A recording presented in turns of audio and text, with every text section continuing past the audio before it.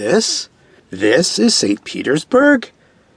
I remember thinking that the first time I rode on a train into our great city. The festive imagination of a child, thinking he'd see gleaming palaces, hordes of people milling about some great square, a military band playing inspiring marches, the train pulling through a grand entrance arch to let the passengers know they had arrived in the capital city of the most glorious country on earth. In reality, the tracks ran through a rather dull section of town. All I could see were old fences, cemeteries, and blocky 6-story apartment buildings separated by ramshackle little hovels. A few early morning milk carts rolled along otherwise empty streets. The air looked unbreathable, gray with smoke and soot. That was in 1906, a lengthy 10 years ago, and now we call our city Petrograd, a fine Russian name. When this great war started a few years back, the government decided to leave behind the more Germanic-sounding parts, Saint and Berg, in order to distinguish us from our enemies in the Central Powers. I've penned these words in English because Stroop, my dear Stroop, insisted he was half English, and I learned your language at his request. Mother had passed away earlier that spring, and I sat next to my cousin, Nikolai Ivanovich Smurov, who made me call him Uncle Nika for some silly reason. On a splintered bench in the train car we had ridden all through the night. It was early May and muggy, even at that hour. Dawn, bright, almost poisonous, cracked the sky. Near us sat other passengers who had boarded at some of the towns we had passed through. Many wore tattered clothes from bygone eras, and their general disinterest suggested that traveling by train was an everyday occurrence for them.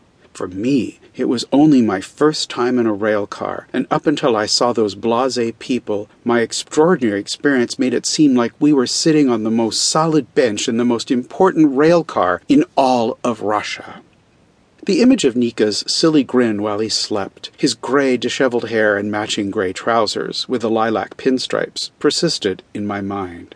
I barely knew the man, but he had been the one to approach me after the funeral to discuss my disposition. "Your mother left no money, and you know we have very little ourselves. Otherwise, Natasha and I would be happy to take you in, dear cousin." He wiped at his brow the way a person who has chosen to deliver some bad news might.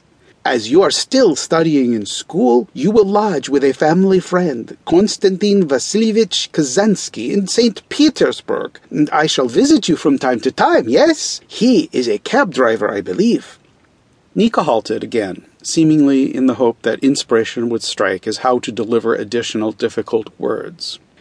"It would be fun. You will meet many people who might be able to help you. Yes, the Kazansky home will be most fun indeed." Nika then attempted a wooden smile to reassure me.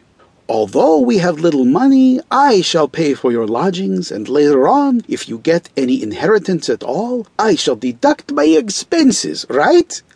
As if a recently orphaned teenage boy could comprehend such business dealings. At that point, any mention of my mother brought me to the brink of tears.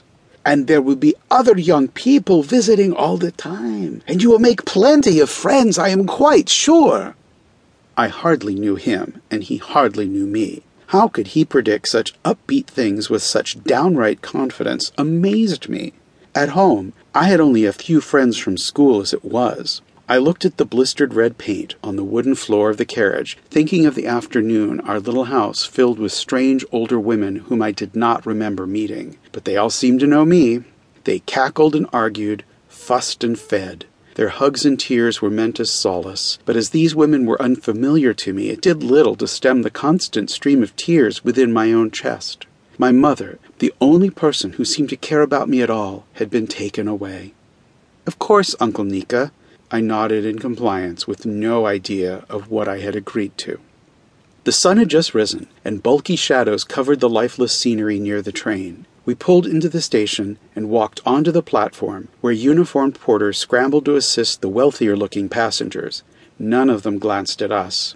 Nika hired a cab on the street, and we rode to the home of the Kazanskys through the dimly lit and unfamiliar streets of St. Petersburg.